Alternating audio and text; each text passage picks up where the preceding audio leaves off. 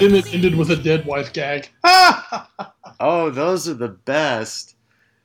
Oh, yeah. Don't watch Married. The best. It didn't. The previews never looked that funny. So you've seen like commercials for it. You haven't actually seen it. Yeah, it just seems really awkward. No, Apple TV just put an FX Now app on the Apple TV. So I checked it out, and all the shows that I'd actually want to watch on FX, such as Fargo and Archer, even though I can watch Archer other ways. And there was one more I think I wanted to do. Sons of Anarchy. Maybe that was it. No, Sons of Anarchy isn't even on the app. Well, it's on FX, not FXX. Oh, well, no, because this has Justified on it. Oh, okay. So, and I believe Justified is not available. Nope, Justified isn't available either. So basically, so I was just like flipping around when you said like it was going to be a little later, and I was like, oh, what's this? Married? Oh, okay, there's actual episodes. Oh, that guy from The Daily Show and Cheryl Tunn's voice actress are on here. I'll give it a whirl. So I watched the pilot. I'm not saying it made me want to commit suicide, but I'm not saying that either. Do you want to get married? I want to get married to a better person than is on the show. I know that much. That shouldn't be too hard. Yeah. It's overly cynical and yet incredibly cliche. It's like, hey, you know what's hot right now for the ladies? Vampires. They're so attractive to them. Yeah. It's not great. Yeah, they showed that gag on the commercial. Wasn't that funny? Which gag was it? Where he was in the vampire and he said, "Aren't vampires sexy?" She was like, "Not this vampire." Yeah, that basically sums up the show. Yeah, I mean, it summed it up for me when I think he uttered the words. She said, "Well, how about we have a quickie?" And he said, "We had a quickie last week." She said, "Oh, that was a quickie that lasted a long time." Yeah. I mean, there is a hot Spanish lady in the first episode, but... Unless she's getting naked, I don't really care. She did not. Hey, girl, you getting naked? No's the answer. No. No, that my pimp will not let me do that. And did you ask Dean Ambrose if she got naked? Why would I ask Team Ambrose? Oh, nope. Oh Nope. Nope. Oh, but so much to talk about today. We might not get through every topic. When do we ever get through? We can just skip all things soccer. I'll be just fine with that. Okay, well, hey, let's do that on the All New Sports Show, the podcast, episode 22. Let's skip all the soccer. This podcast should be about 20 minutes.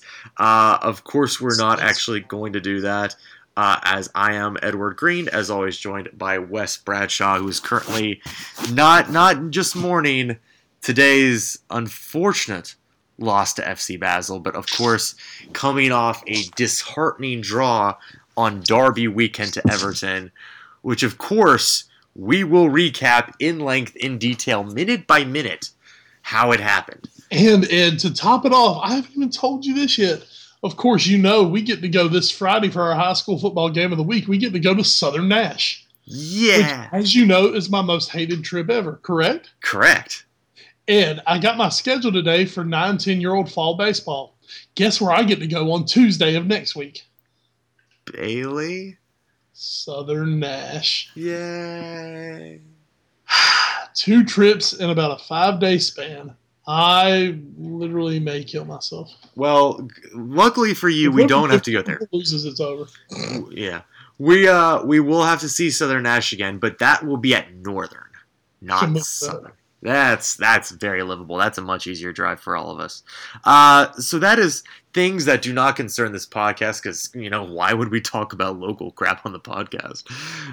There's no need for that. But we will talk a little later about our local hero, one of our Lord and Saviors, part of a holy trinity, dare I say. Jeff Craddock? He's part of that trinity. He came from Jeff Craddock. We're going to talk a little Todd Gurley and how he's just amazing. Close enough. He must be the Holy Ghost. Here's the thing. When Craddock's time at Tarboro is eventually done, Gurley will just come back and he'll like take his beard from him and it will become part of Todd, and that's how we know his powers will have transferred over. God, he could probably just win the Heisman again, even when he's been out of college for 15 years. You know what? I wouldn't put it past him. Hey, and by the way, did you see Todd McShay had his new list of top 32 players that will be eligible for the draft this year? Todd Gurley, number 8. Not bad. Not bad. Hey, and if he steals something and stands on the some lunch tables in the quad and hurls racial insults at people, maybe he'll even leap Jameis Winston. Ooh, we can get up to number 1 with that. Hey, maybe. Hey, that's the only thing missing from his arsenal right now. He's a character. Speaking of Arsenal, we'll also talk about a big day for them, unfortunately, and Danny Welbeck. He was worth every pound they paid for him. Arsenal finally broke the bank for somebody, and it's paying off in, let's say, spades. Still need a midfielder. Oh, yeah, they do. We'll talk about that. We'll talk about Champions League. We'll get you in a quick Europa preview.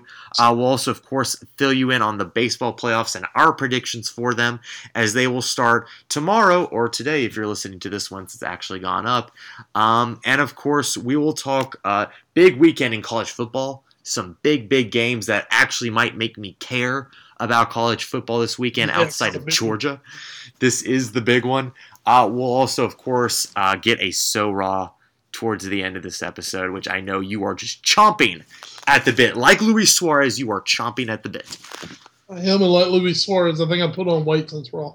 Oh, it's not too bad. Well, we are going to, of course, start by putting ourselves over. If you want to get up with us on this podcast or for the show, you can get up on Twitter at All New Sport Show. Producer Des today was actually furiously sending off tweets, getting people jacked up for our game this Saturday that we'll be doing live. He has gotten the people excited. Good job by you, Producer Des, on that today. So if you want to check those out, again, that is at All New Sports Show. Of course, you can also go to facebook.com/allnewsportsshow. Instagram is instagram.com/allnewsportsshow. Check out all our videos at youtube.com/theallnewsportsshow.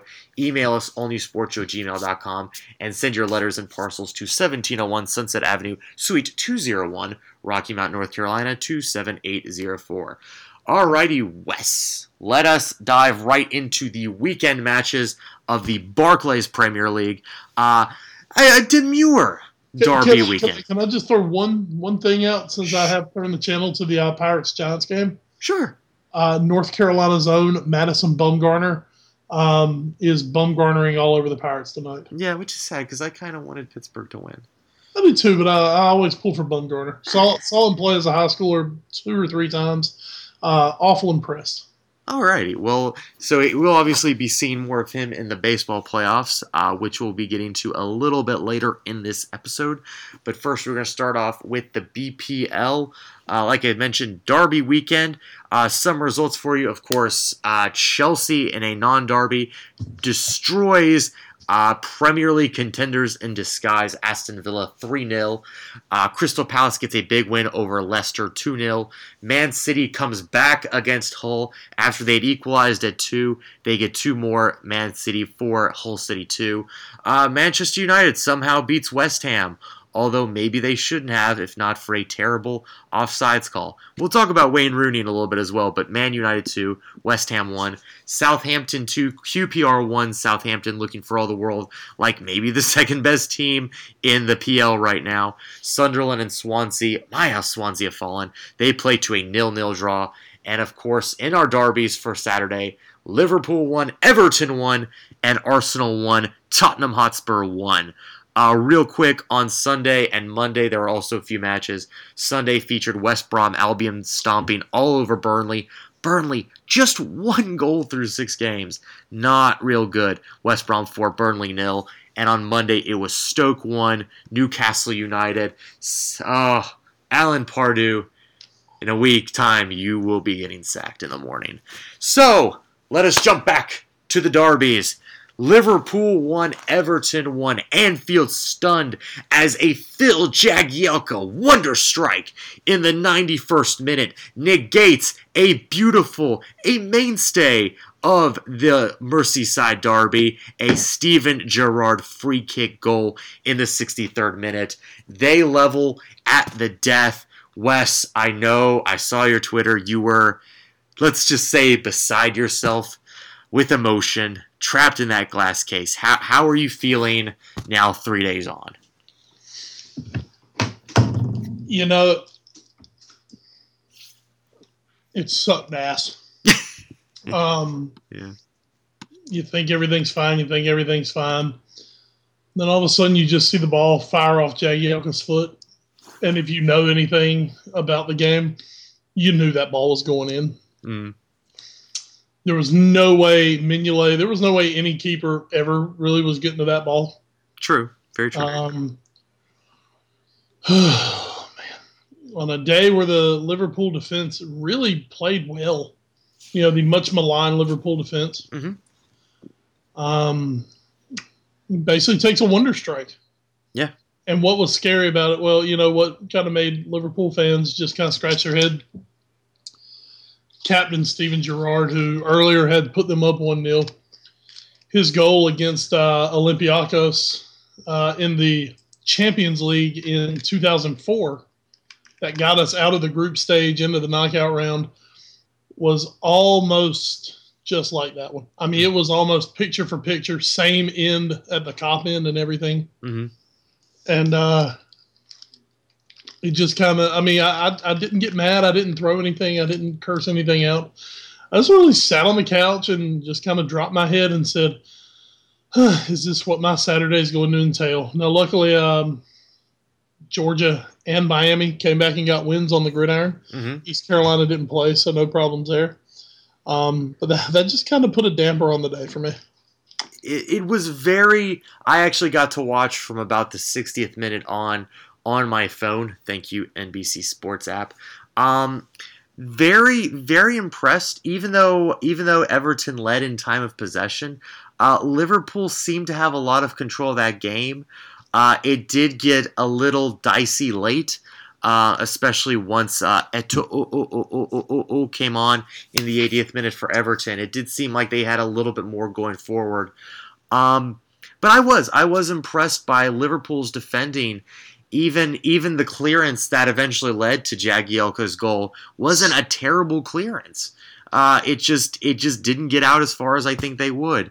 Also, Everton may have led on time of possession. Liverpool had twice as many shots as Everton did. What was really an okay first half, punctuated to the stunned Anfield crowd, I'm sure, by a sight of Jordan Henderson slipping about the middle of the pitch, which I'm sure was just very bad memories for them.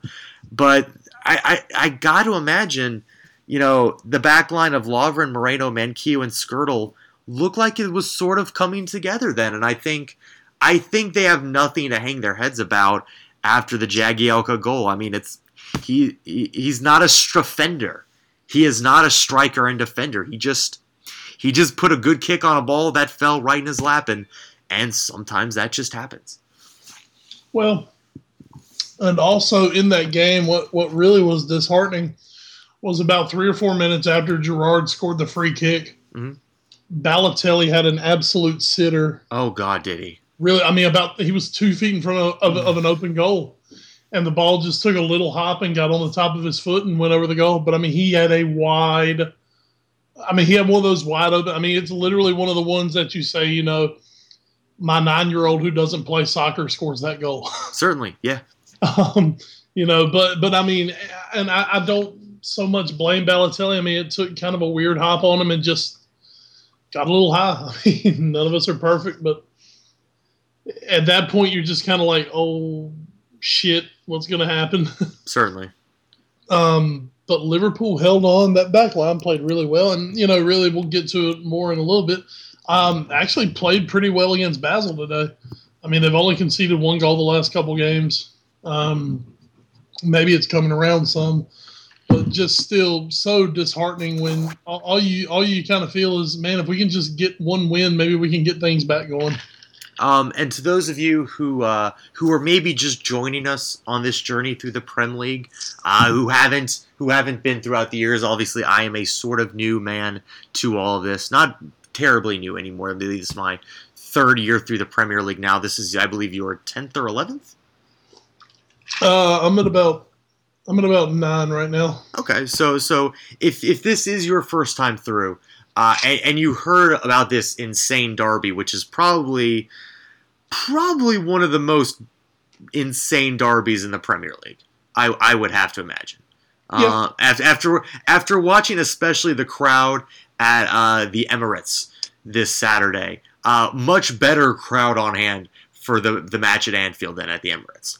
Completely. Well, what's really interesting about the match at Anfield is that, obviously the North London derby, it's kind of like you are what you are. Mm-hmm.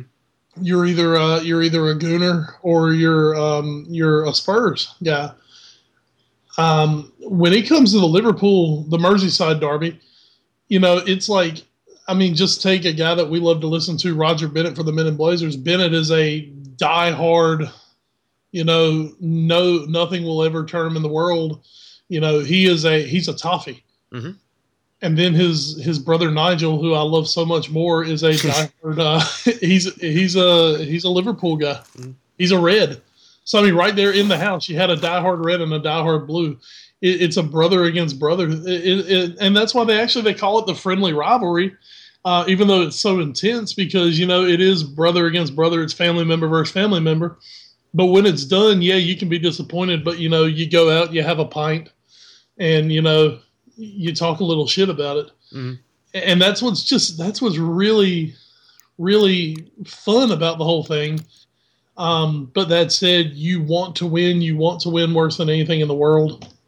And Liverpool have dominated it over recent years. They've dominated historically, but also over recent years. Mm-hmm. And Gerrard has kind of made it one of those, I'm Steven Gerrard, and I score against Everton. It's just what I do. 10 goals for his career in the Merseyside derby. And I know if you're listening here in America, I'm sure a rivalry that is well known here, it's close to us, is Duke Carolina in basketball, which is obviously because the famous saying that there's 8 miles of Tobacco Road between them. Well, literally, the Merseyside derby is if you took the Dean Smith Center, where it is on campus, it would basically be like putting Cameron Indoor on the north side of campus at UNC. That's how close these stadiums are from each other. Mm-hmm. And that just adds to it. So go ahead. The only thing that separates it is Stanley Park. Mm-hmm. Separates it. If you get a good up high view, you can look at both stadiums in one picture. It's crazy to have two major clubs that close together. Something we really here in the United States. Of course, that's something that we would never think of. Mm-hmm. Something being that close together. But I guess in England, with it being as kind of tight as it is there, mm-hmm. You've got them in there. God, you look at London. How many teams are there in London? And most all of them having their own ground and everything. How many teams are in North London? Really.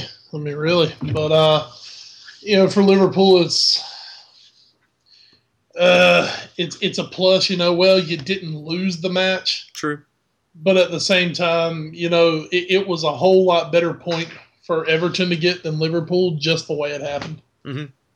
Yeah, certainly. And there were some signs. It did look like some signs from Romelu Lukaku. He looked a little better in this match. Just never really seemed to get the service he needed. The commentators, I think, kept commenting on that, especially towards the end of the game, how he was being asked to do more of the dribbling that he normally doesn't do, instead of just being hey, I'm standing out in front of goal and I'm going to beat people with the ball.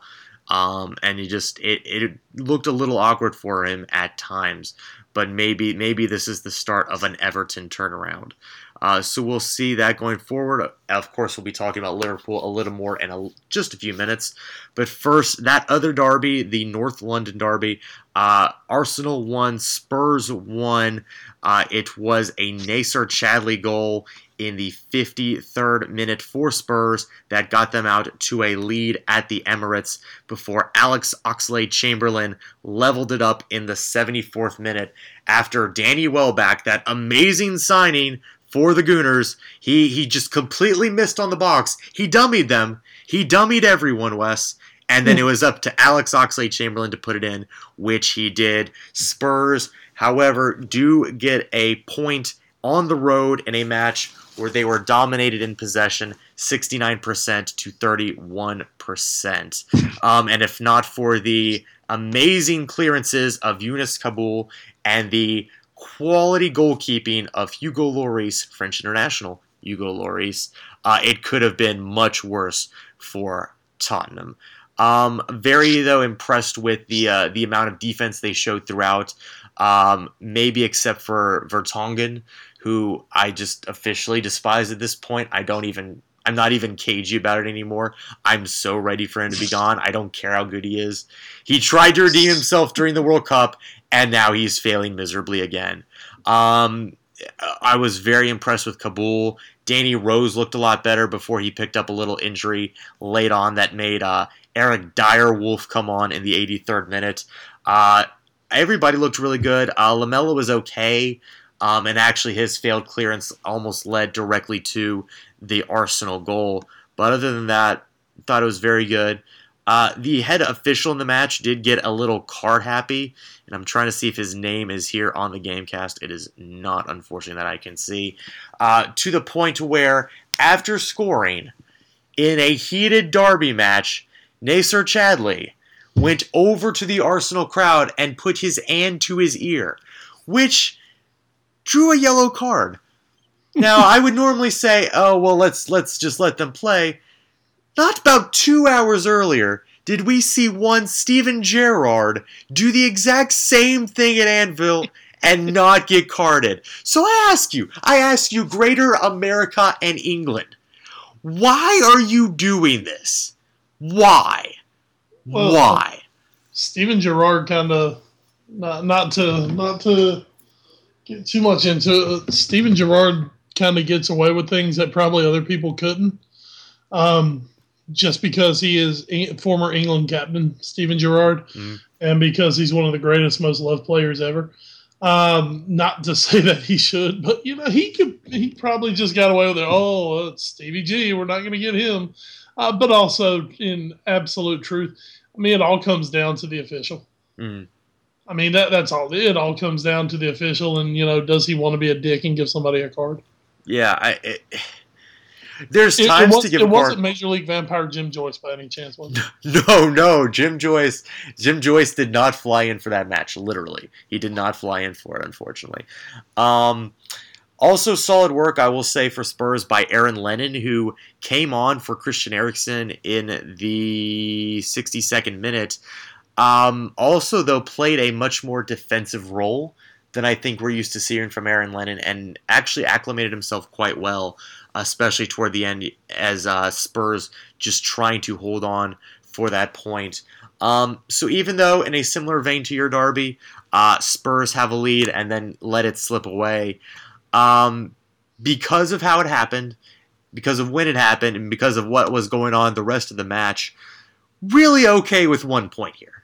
Really okay with the 1 point. Hopefully at the Lane we will take all three, but pretty happy with 1 point. I've also discovered that NC Spurs may be the most amazingly optimistic yet sarcastic supporting group in the world, and I love them for it. You mean the most optimistic / pessimistic? Yes, / sarcastic.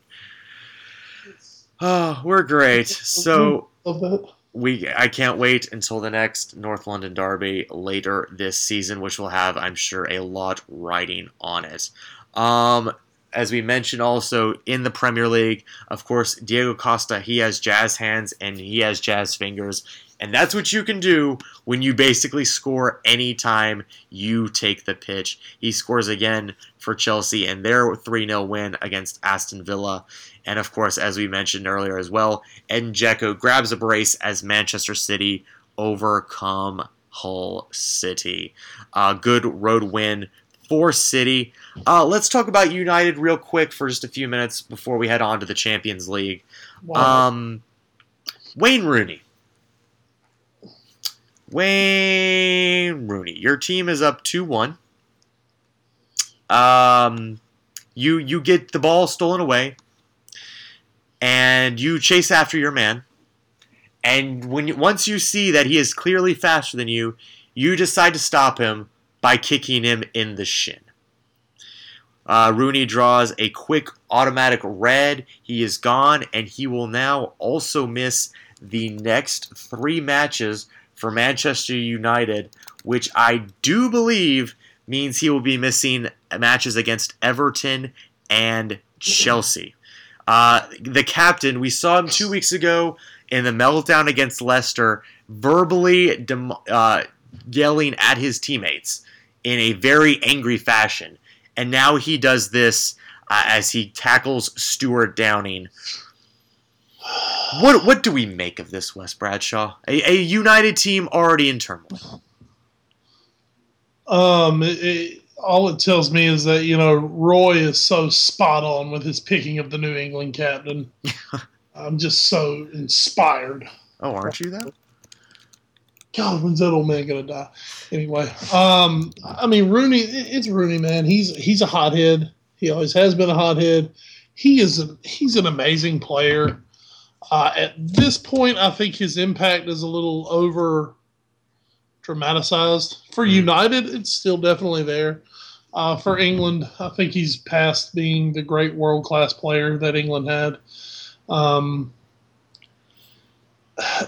Ever since Sir Alex Ferguson left United, Rooney has kind of gotten this, kind of feeling in him like I can do what I want because I'm bigger than the club. And that's something that you never saw when Alex Ferguson was there, as much as I hate old Whiskey Nose himself. Mm-hmm. The one thing that you have to admire about him is how he made sure the club was always bigger than any player. Right. And that holds true to guys like David Beckham, Eric Cantona, Roy Keane, who are absolute United legends. Who Ferguson kind of cold-blooded, was pretty cold-blooded about. All right, well, your time's done. Bye. Yeah.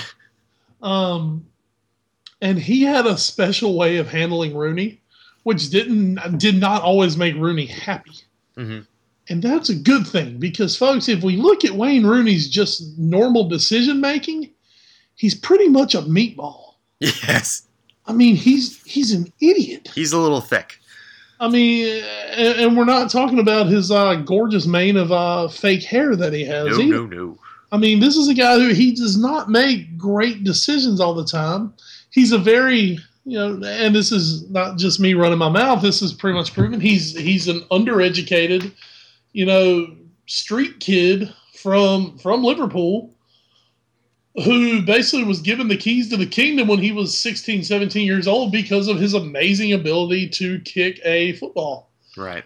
And, you sit here now and, it's almost like you're letting this guy at age 29, 30, wherever Rooney is in there, you're letting him basically dictate how your franchise is run because it's almost like you feel you can't do anything better than Wayne Rooney.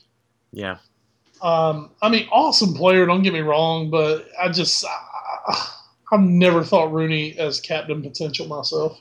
And it's kind of embarrassing to Man United in what has become kind of the era of embarrassment for Manchester United, where it's almost like everything's just kind of gone to shit at once for them. Yeah. And this just epitomizes it. Yeah, again, Rooney will be missing an entire month of club football, actually, the way United's schedule works out. He'll be missing the trip to Everton this week, then a trip to West Brom on October 20th, and then the home game with Chelsea 6 days later. So that's 2 big matches he's going to be out of, Everton and Chelsea, and even West Brom has showed a little life here.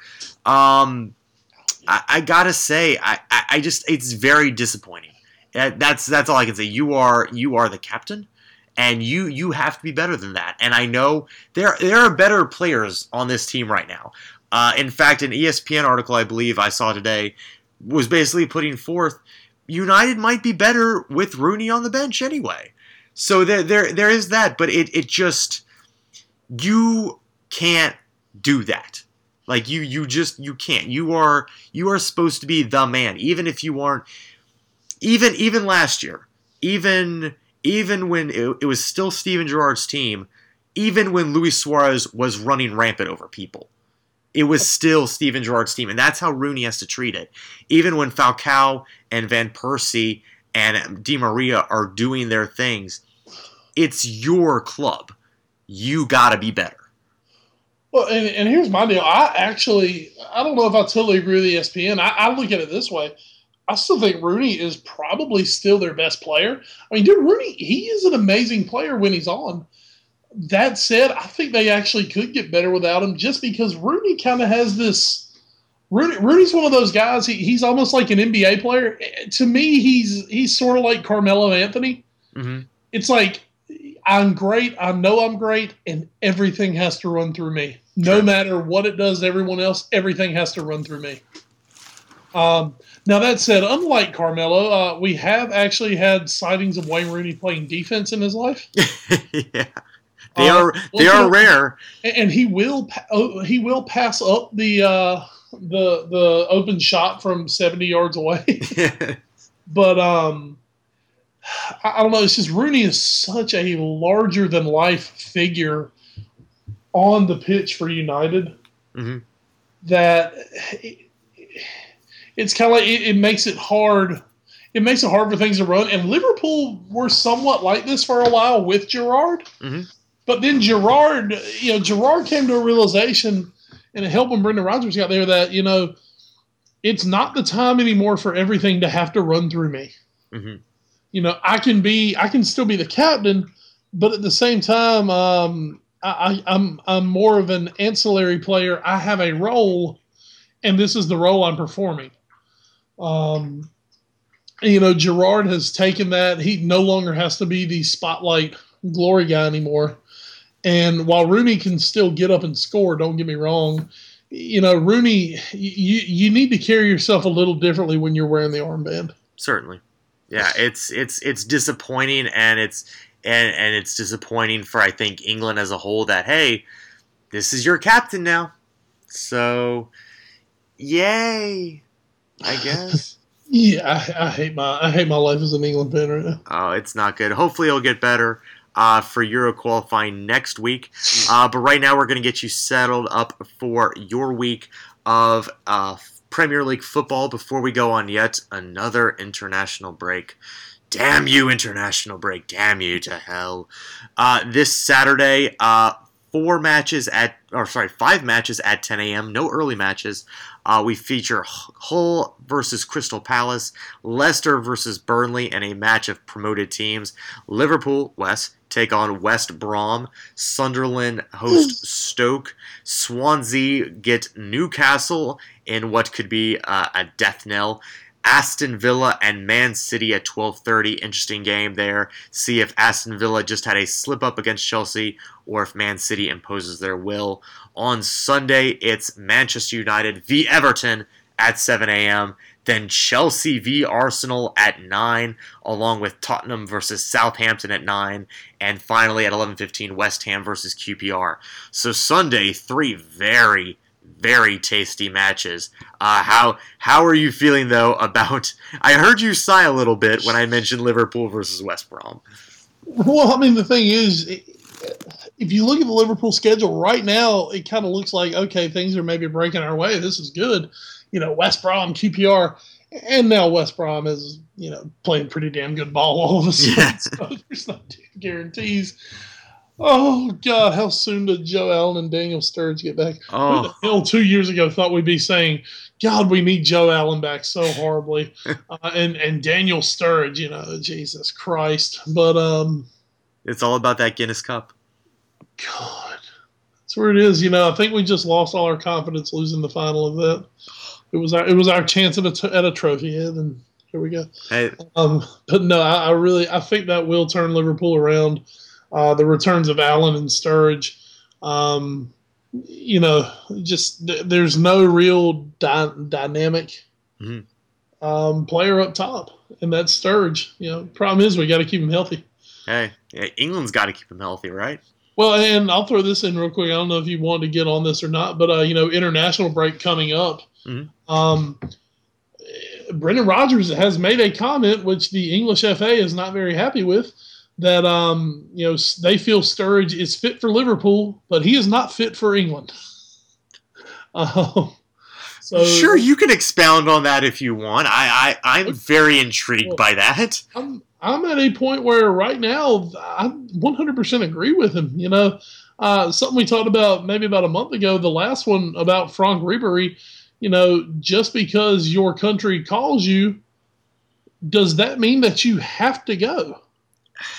According to Michel Platini, yes. But somebody. I mean, let's just take Daniel Sturridge as an example, as a case study here.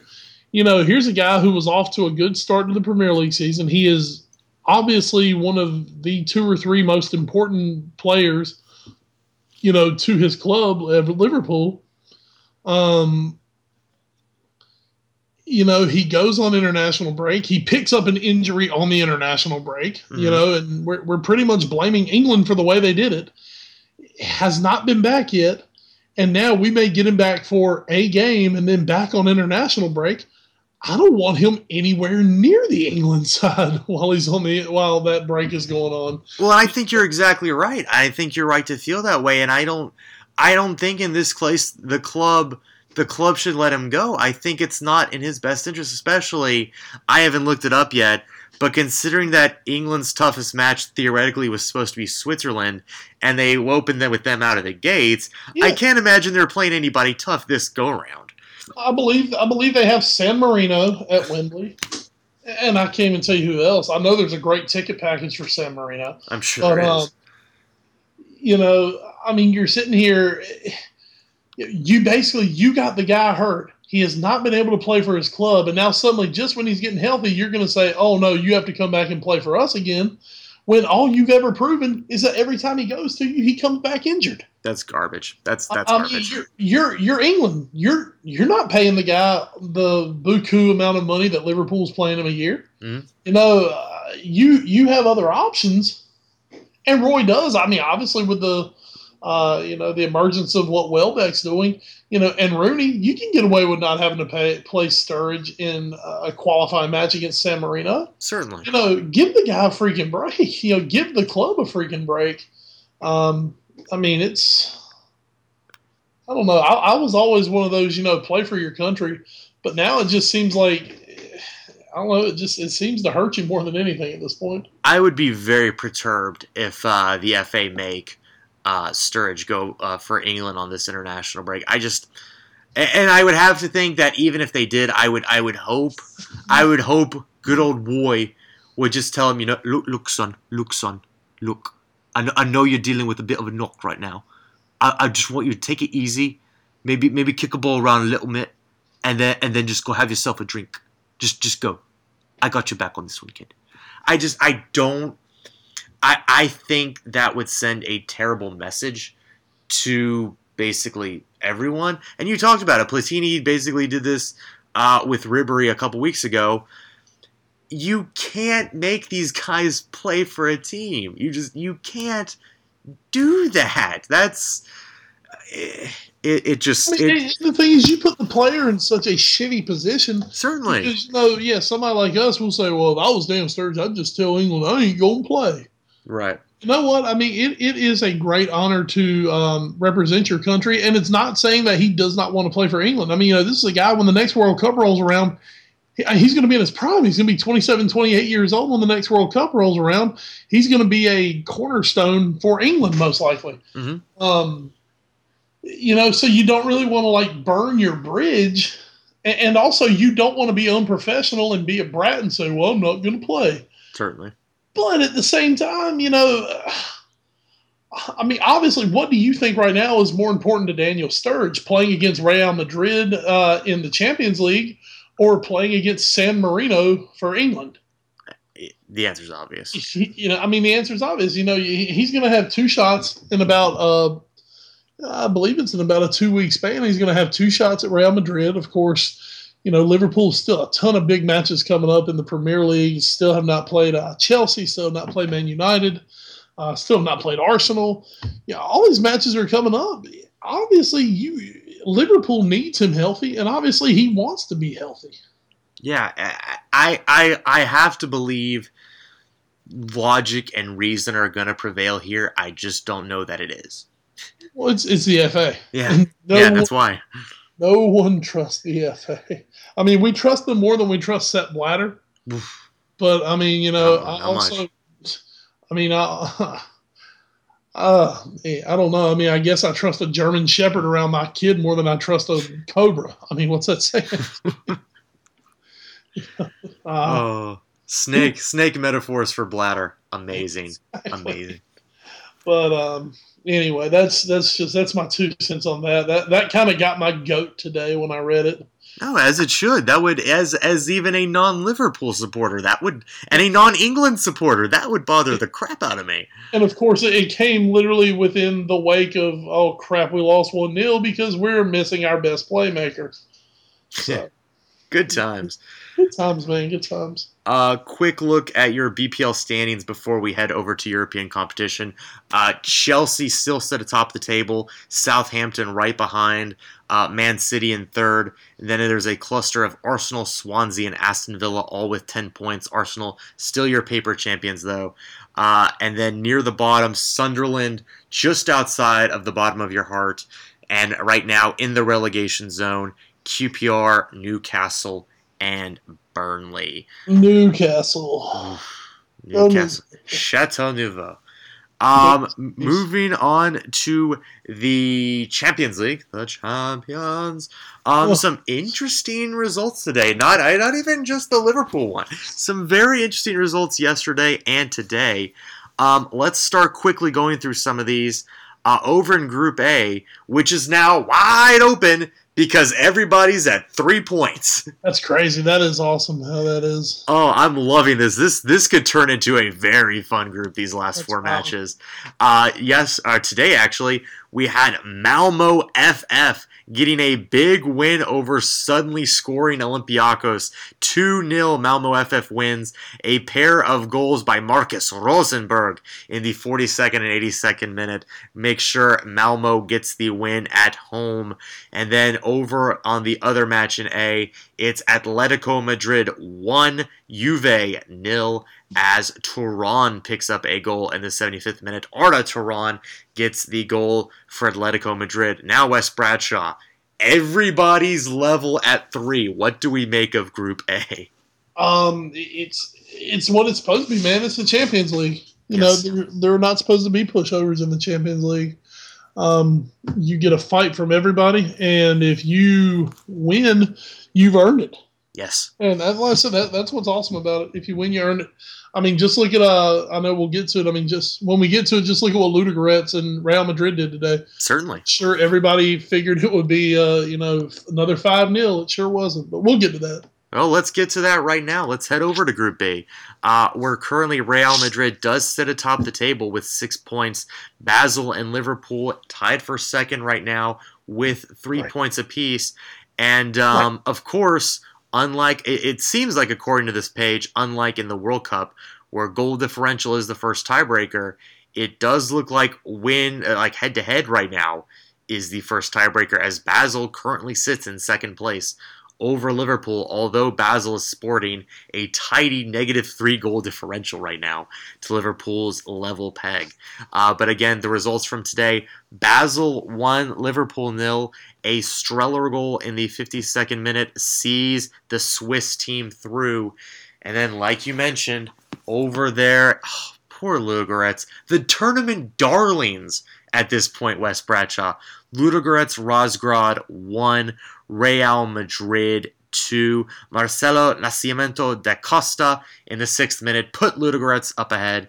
And just when you think it was all coming up for them, as Cristiano Ronaldo misses a penalty in the 11th minute, he comes right back with a penalty in the 24th. And then Karim Benzema puts him through in the 77th minute. And Wes, it must be so nice when you can just look over to your bench and say, I don't like how Isco is playing. Get me James Rodriguez. I don't like how Luka Modric is playing. Get me Toni Kroos. I don't like how Chicharito is playing. Get me Karim Benzema. Fetch me some ice water with lemon while you are at it. Good work for Ludogorets to push Real Madrid to the limit. And real quick, I did look it up. The tiebreakers go in this order. Number 1, higher number of points obtained in the group matches played among the teams in question. So head-to-head. Yes, so head-to-head. So basically, if Liverpool wins at Anfield, if they win 1-0, then, they tie on that, and then it goes to goal difference. Well, then it goes to goal difference from the group matches played among the teams in question, which means if Liverpool turn around and win, 3-0, then they win that tiebreaker. Right. And then it goes to highest number of goals scored in the group matches played among the teams in question. Oh, my. So goal differential almost doesn't matter. Well, then it goes to goals scored. Then it goes to highest number of goals scored away from home played in the teams in question, which Liverpool are at 0, so that's not good. If after applying criteria 1 to 4 to several teams, 2 teams still have the equal ranking. Criteria 1 to 4 reapply exclusively the matches between the 2 teams in question. Okay. Number 6, superior goal difference from all group matches played. Okay. Wow. So you have to go 6 down for it to matter that they have a -3 goal differential. Oh my. What are your thoughts on Group B? Obviously, Razgrad giving it all they had against Real Madrid. A shame to see them not come away with a point from the Spanish side. But Basel, they come right back after being humiliated in Madrid 5-1. They get a big 1-0 win in Basel against Liverpool, a team I picked to go to the knockout stage. I still think Liverpool are okay at the moment.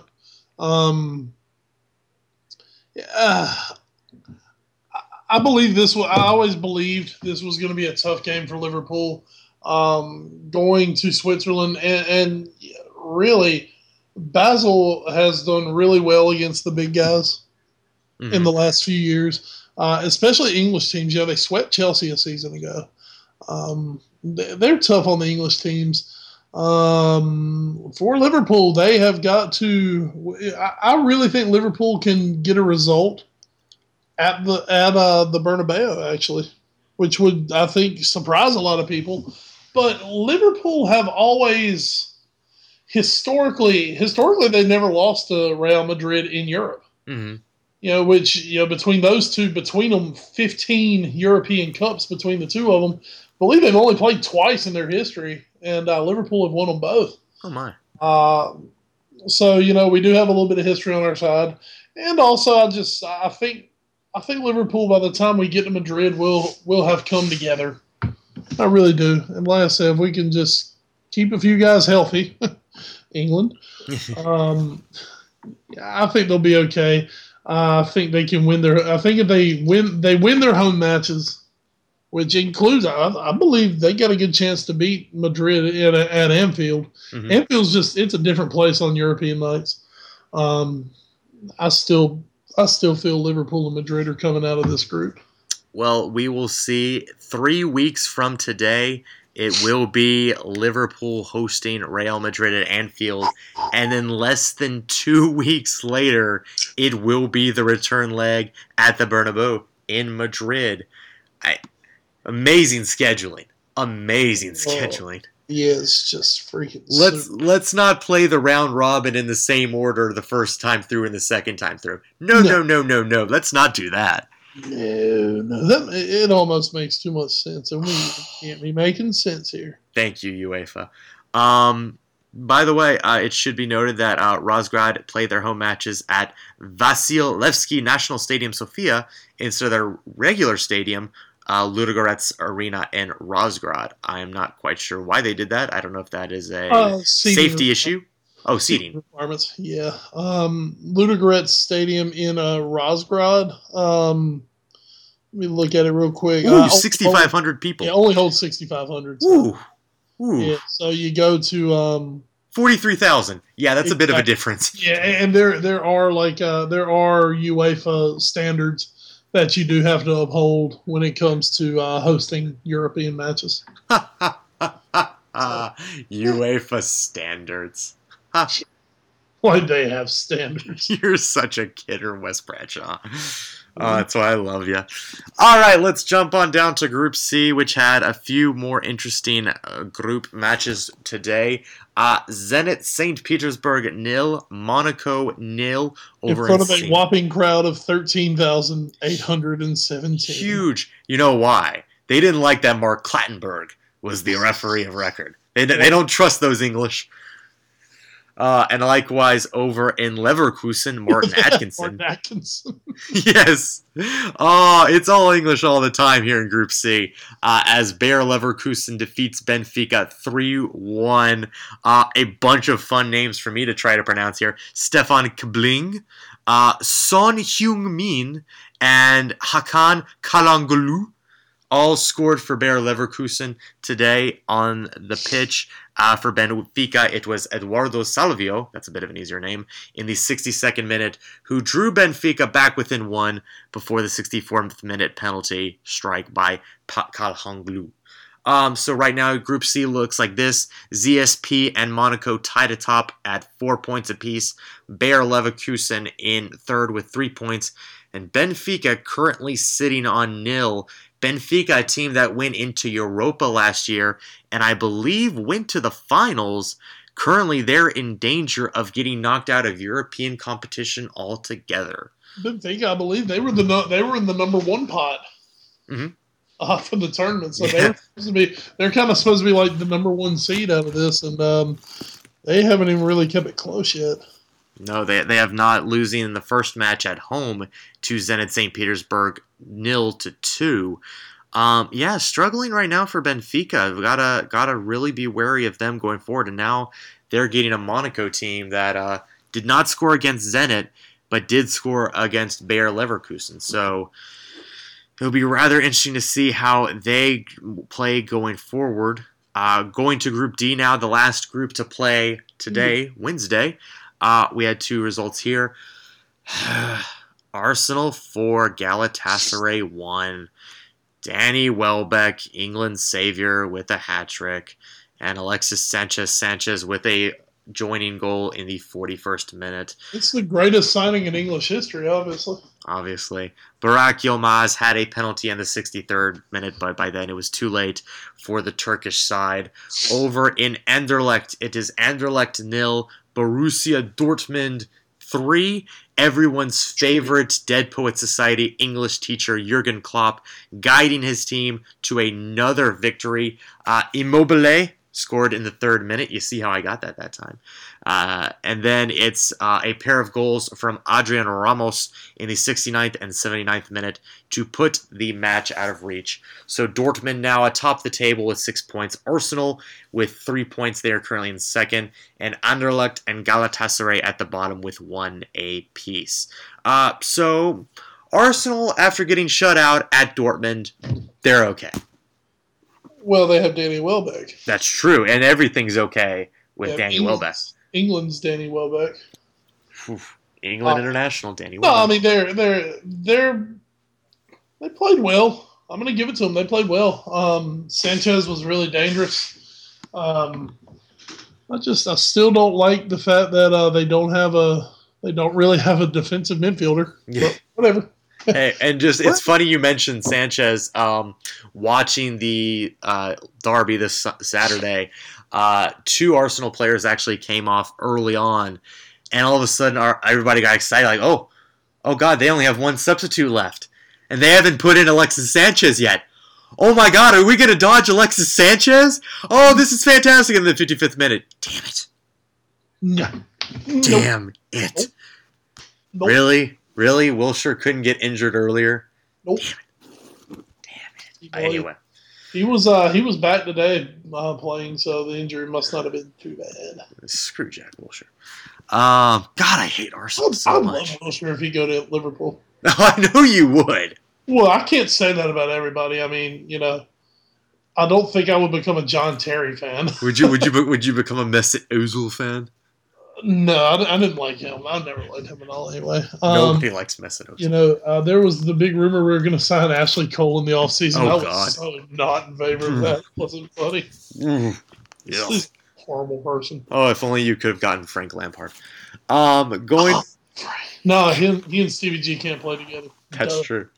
Going to Group E, the rest of these matches took place on Tuesday. It was CSK Moscow 0, Bayern Munich 1. Thomas Müller with a penalty in the 22nd minute gives the German side all they needed in the cold Siberian winter. And then it was Manchester City 1, Roma 1. Aguero, all he does is score in his limited time. He takes a penalty in the 4th minute. And then it is a man who had, according to the Manchester City Twitter account, never scored in England, Francesco Totti, with a goal in 23 minutes to level it for Roma. In front of let's just call it a somewhat subdued crowd at the Etihad, according to reports. But it is going to be Bayern Munich atop the table at 6 points. Roma now in second with a whopping 4. Man City with 1 point. CSK Moscow currently yet to get on the board. City, you gotta defend your home turf. You gotta. You said it with Liverpool. Win your home matches, and you didn't. No, I don't know what it is about City in Europe. It just doesn't seem to totally click for those guys.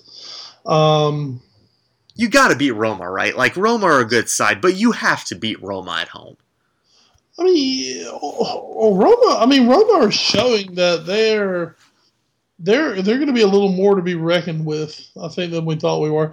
By the way, the Russian winter right now is 48 degrees, so not terrible. It's not that wintry in Russia, but whatever. I'm not here to be difficult. Thanks. Try. Appreciate it. But yeah, you've got to hold serve when you're at home, especially when you're a big team like Man City. Disappointing for them, and they found that they put themselves in a tough spot now. Yeah. Of course, Pellegrini was very quick to dismiss the idea that it was the fans, or lack thereof, in support of the team that caused the 1-1 draw, but did say it would have been nice to have a little bit more. But we'll see. It looks like City, their next match will be on the road at CSKA Moscow.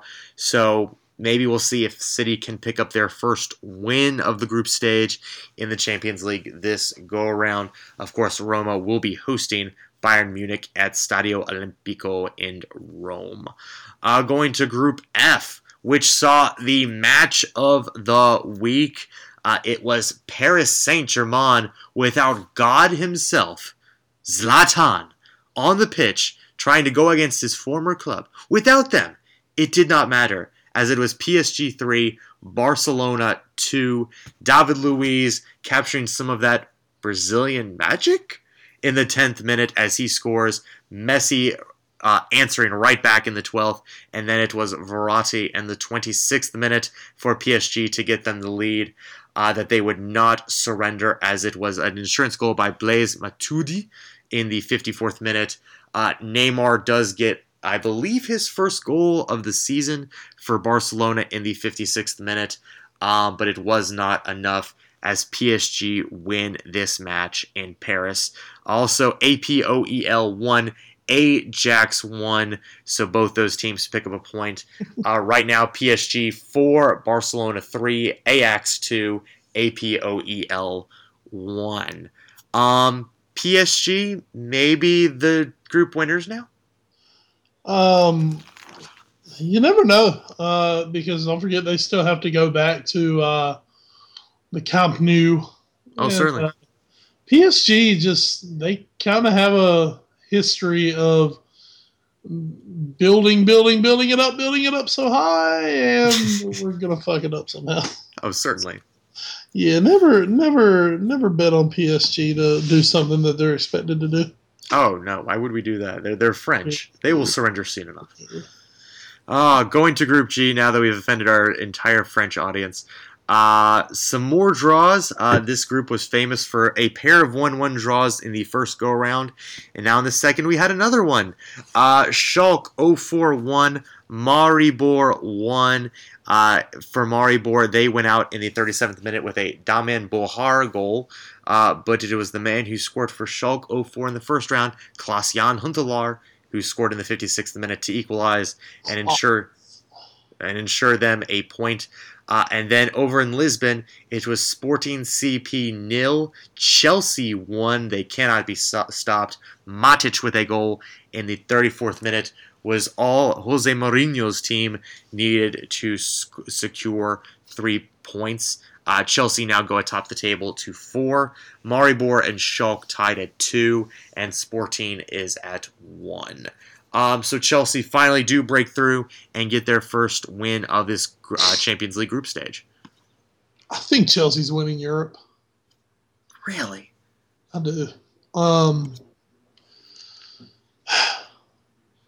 There's a few things, and one of them, I think Matic is the best defensive midfielder in the world. Mm-hmm. He's amazing. He's very good. They are so tight defensively. Mm-hmm. They're not going to give up. They're not going to give up hardly any goals. I mean, that's going to be their big thing, especially in Europe. They're going to be, obviously, you're going to be jacked for those European games. They're not going to give up hardly any goals, and they have so many playmakers that they're going to find a way to score a goal or two when they need to. They're going to win a ton of games, 1 and 2-0 in Europe this year. And I just think right now, I think they're your odds-on favorite to win Europe. I mean, even more than Bayern and Real. I mean, between Munich just not looking very Munich-esque at this point, mm-hmm. Real underwhelming overall, certainly underwhelming completely. Barcelona's not what they've been. Now the one scary thing for Barcelona, no one has a trump card coming in like Barcelona's about to have come in. Yes. When they get Suarez, no one has anything like that coming in to add to a team, so that could really bump them up a notch. But I just think Chelsea, Mourinho, as much as you may hate Mourinho, and I think we all do, he's a dickhead. Yes. Chelsea built from the back. And that is still the way. That's still the way to win.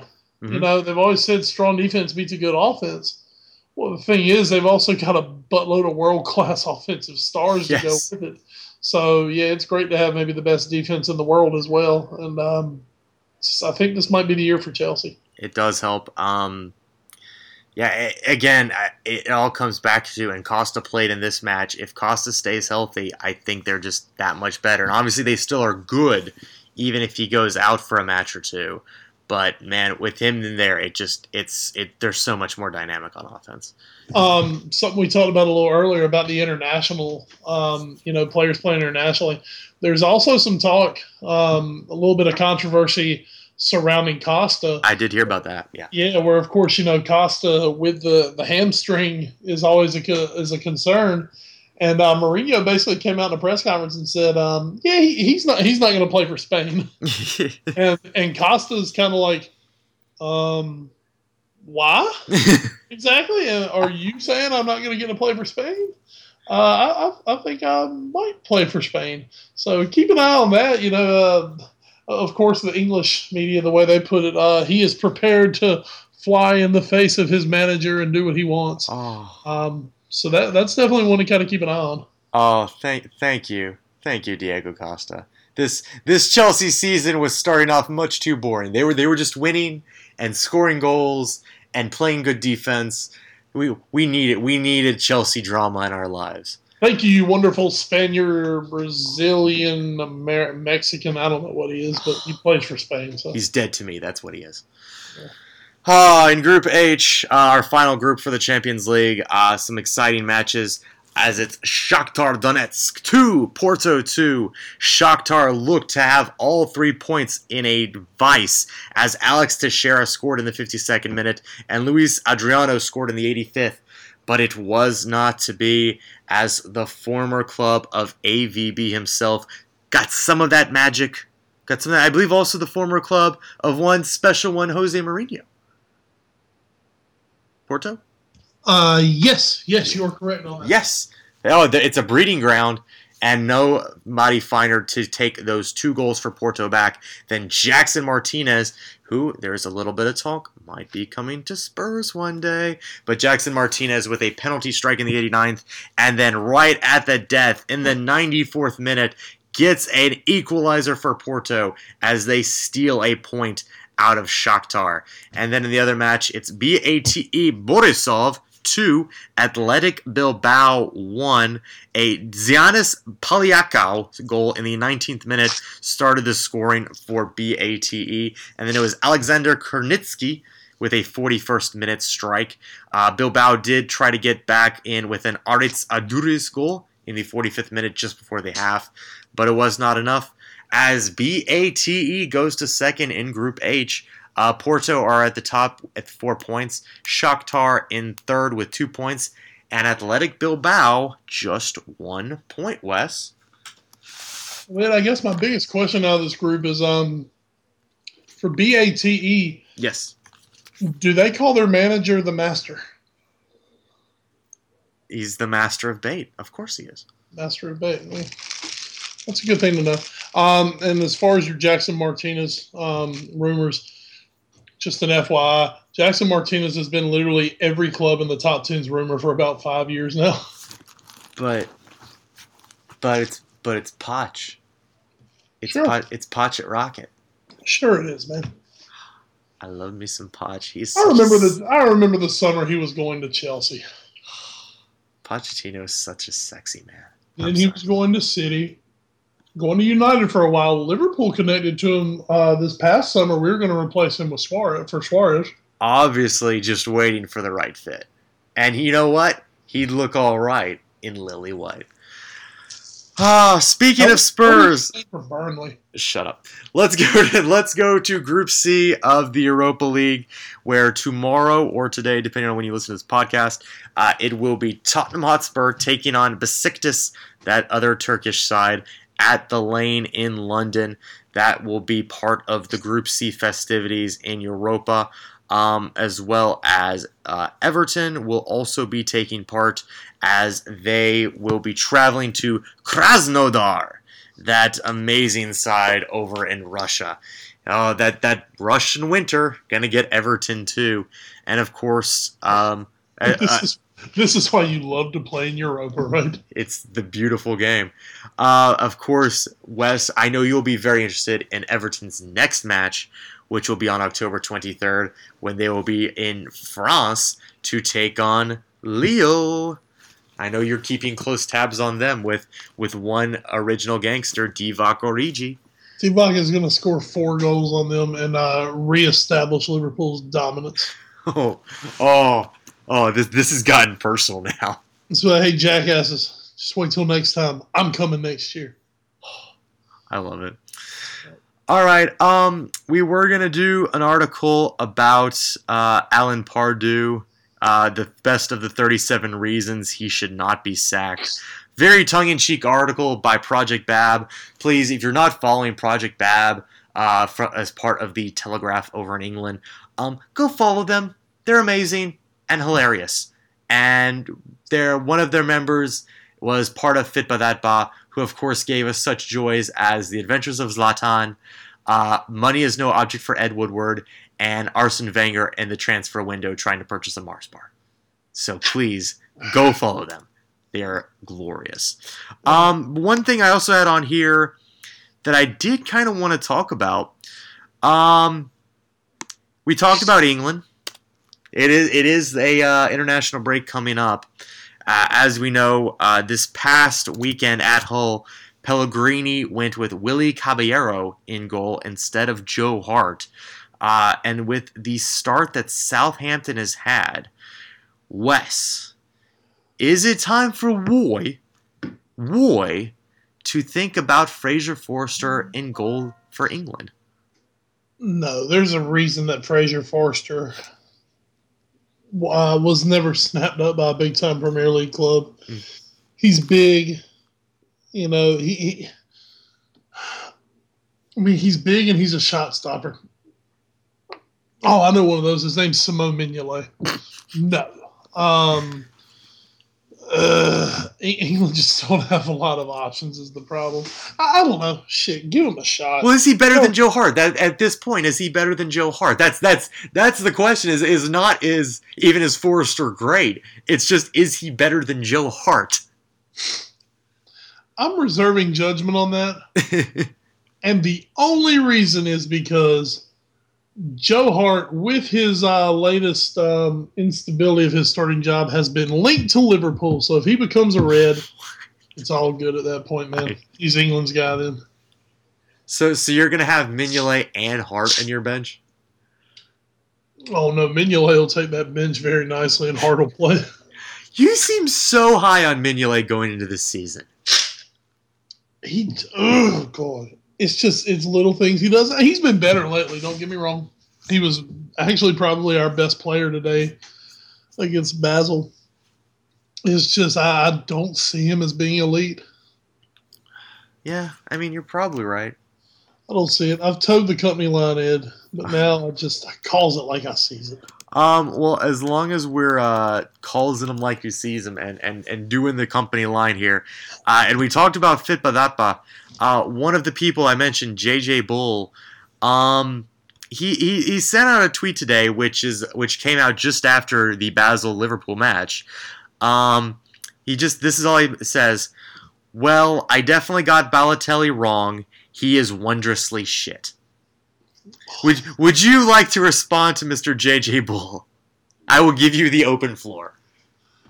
Oh, I mean, it's very easy.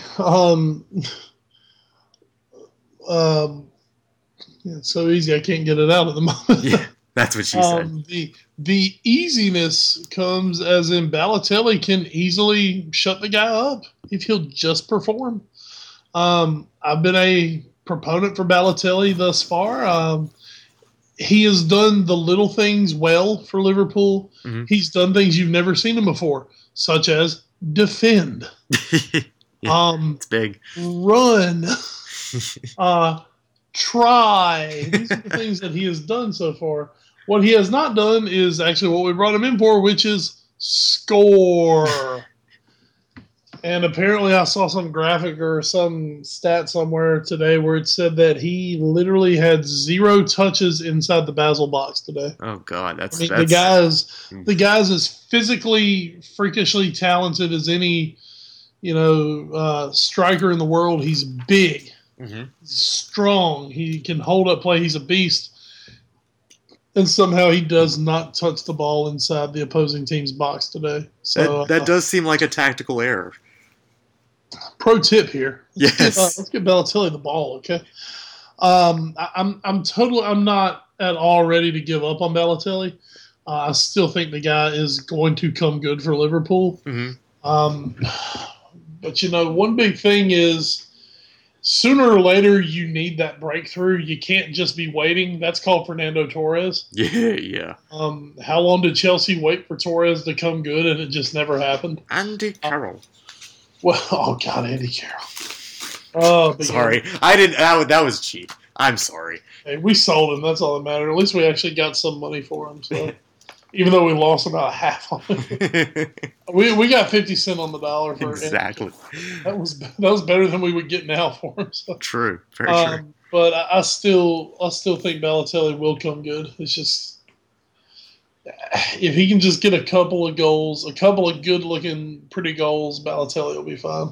We'll keep a track on him, of course, a very polarizing figure in the Premier League, as always, for Mr. Balotelli.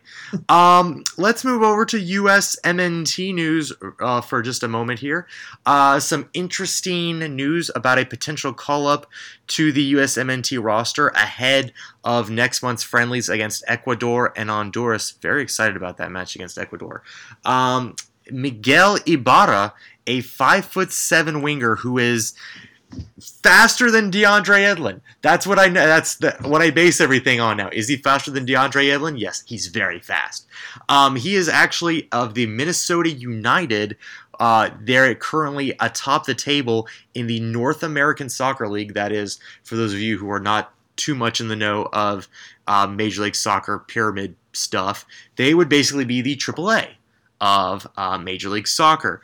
He's 24 years old, from California. He's fast. He scores goals.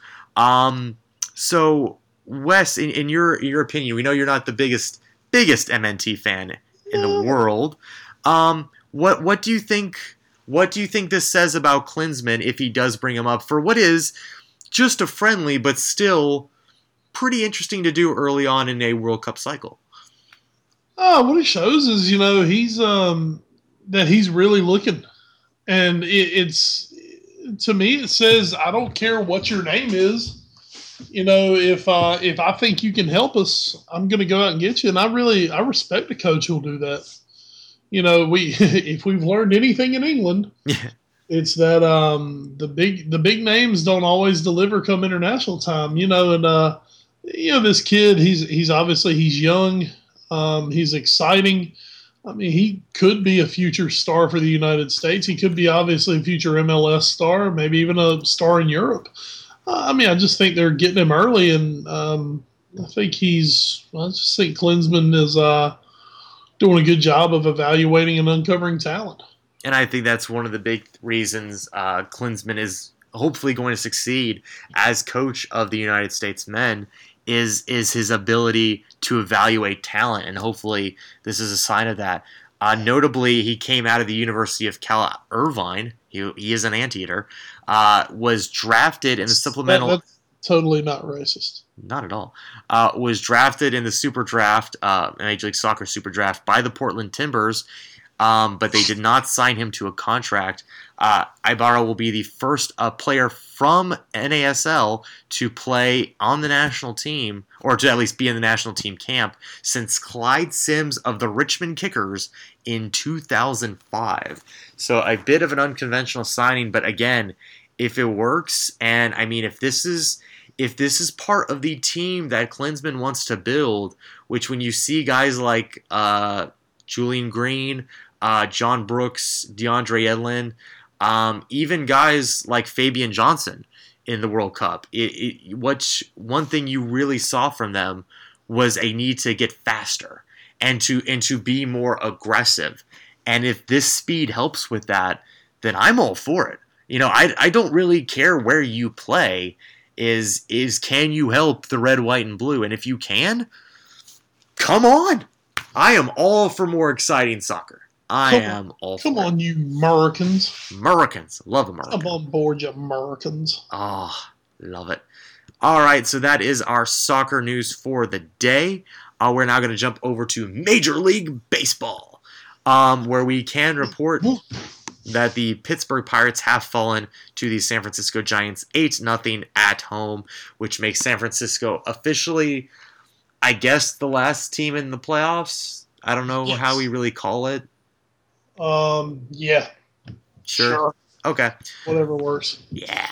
So that means your schedule looks like this. Today, it will be starting the division series. Tigers, Orioles, and Royals, Angels after Kansas City won a thriller Tuesday night against Oakland. And then on Friday, full slate of games. Giants at Nationals, Tigers versus Orioles game 2, Cardinals, Dodgers, and Royals, Angels game 2. Wes, did you see any of the A's Royals game or the highlights? Saw a little bit of it. flipping around different things. It was Tuesday is Sons of Anarchy night. True. And you can't get around that at all. But yes, I did see some of it. Did not stay up for all of it. Saw the highlights this morning, and it was a thrilling matchup. Of course, my pick for Oakland to be in the World Series. Yes. I think I picked Oakland to win the World Series, if I'm not. Probably, yeah. Probably did. Most likely did. Especially when they picked up future Red Sox pitcher John Lester. He's coming back from loan. By the way, according to rumors around the Red Sox this week, the two guys who started the wild card game last night, John Lester and James Shields, will be Red Sox next year. Yes! Yes! Yes! Yes! Hey, with James Shields, for years he's burned our ass in Tampa. Hey, if you can't beat him, sign him. Exactly. It worked with Lackey, right? For one season, yes, it did. For a year, hey, he won a World Series. Exactly. Hey, it was worth it. We got a trophy out of it. It's like I always said about J.D. Drew. Whatever we paid him, it was worth it for that home run. Yes, that grand slam was glorious. It was worth every penny we ever paid that asshole. Absolutely. And make no mistake, he was an asshole. I did actually stay up and watch the entire game.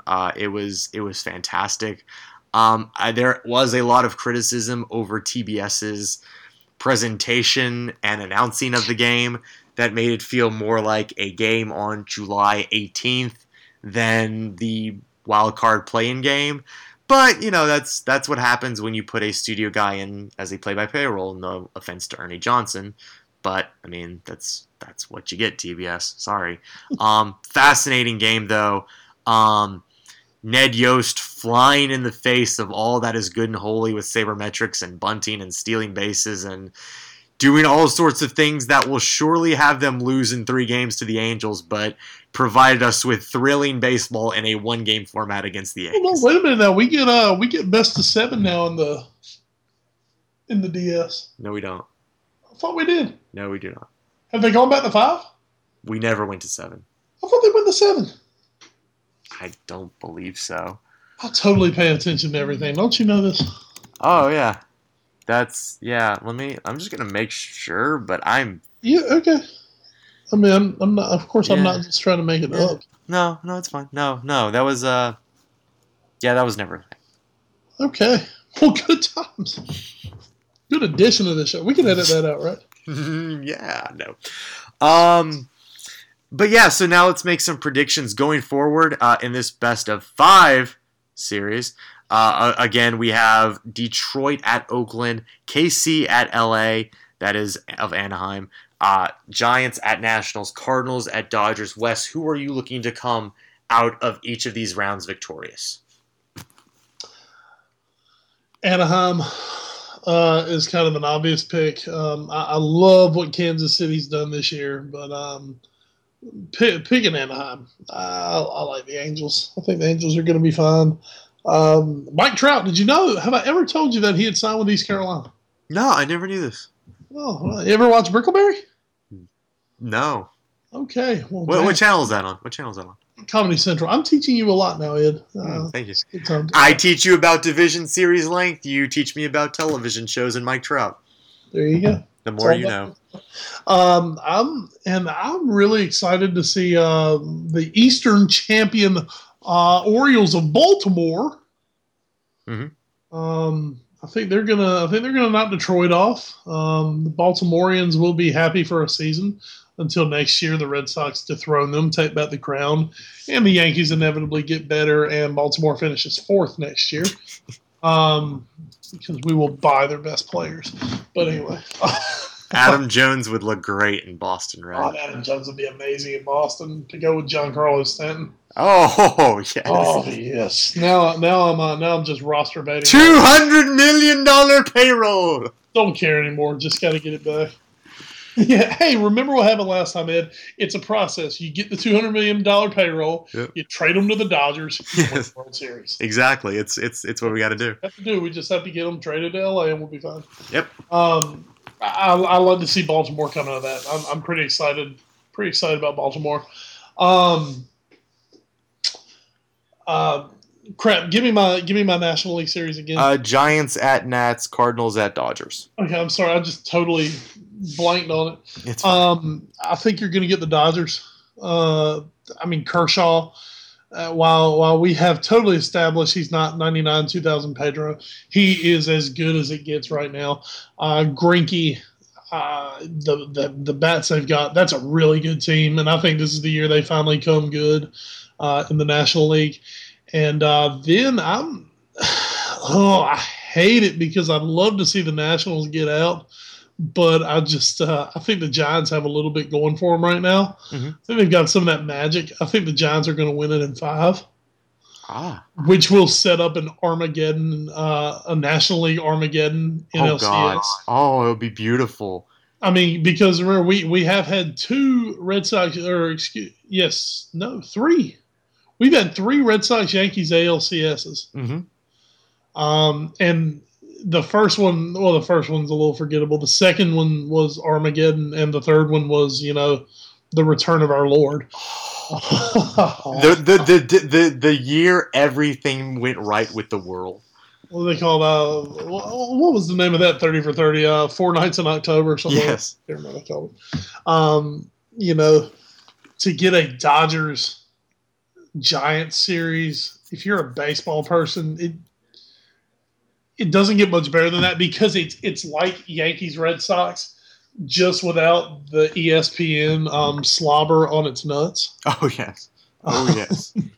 They're just not as much, I guess we'll say, just because everyone who works at ESPN is not either a Dodger or Giant fan, like they are with the Yankees and the Red Sox. Now, ma'am, I throw out an NLDS related story that I found quite interesting and quite humorous today. Go for it. Of course, Nationals tickets sold out in 17 minutes for Game 1. Awesome. Hey, they're making their playoff debut. That's awesome. They're not really making their playoff debut. Well, go ahead. Washington, but anyway.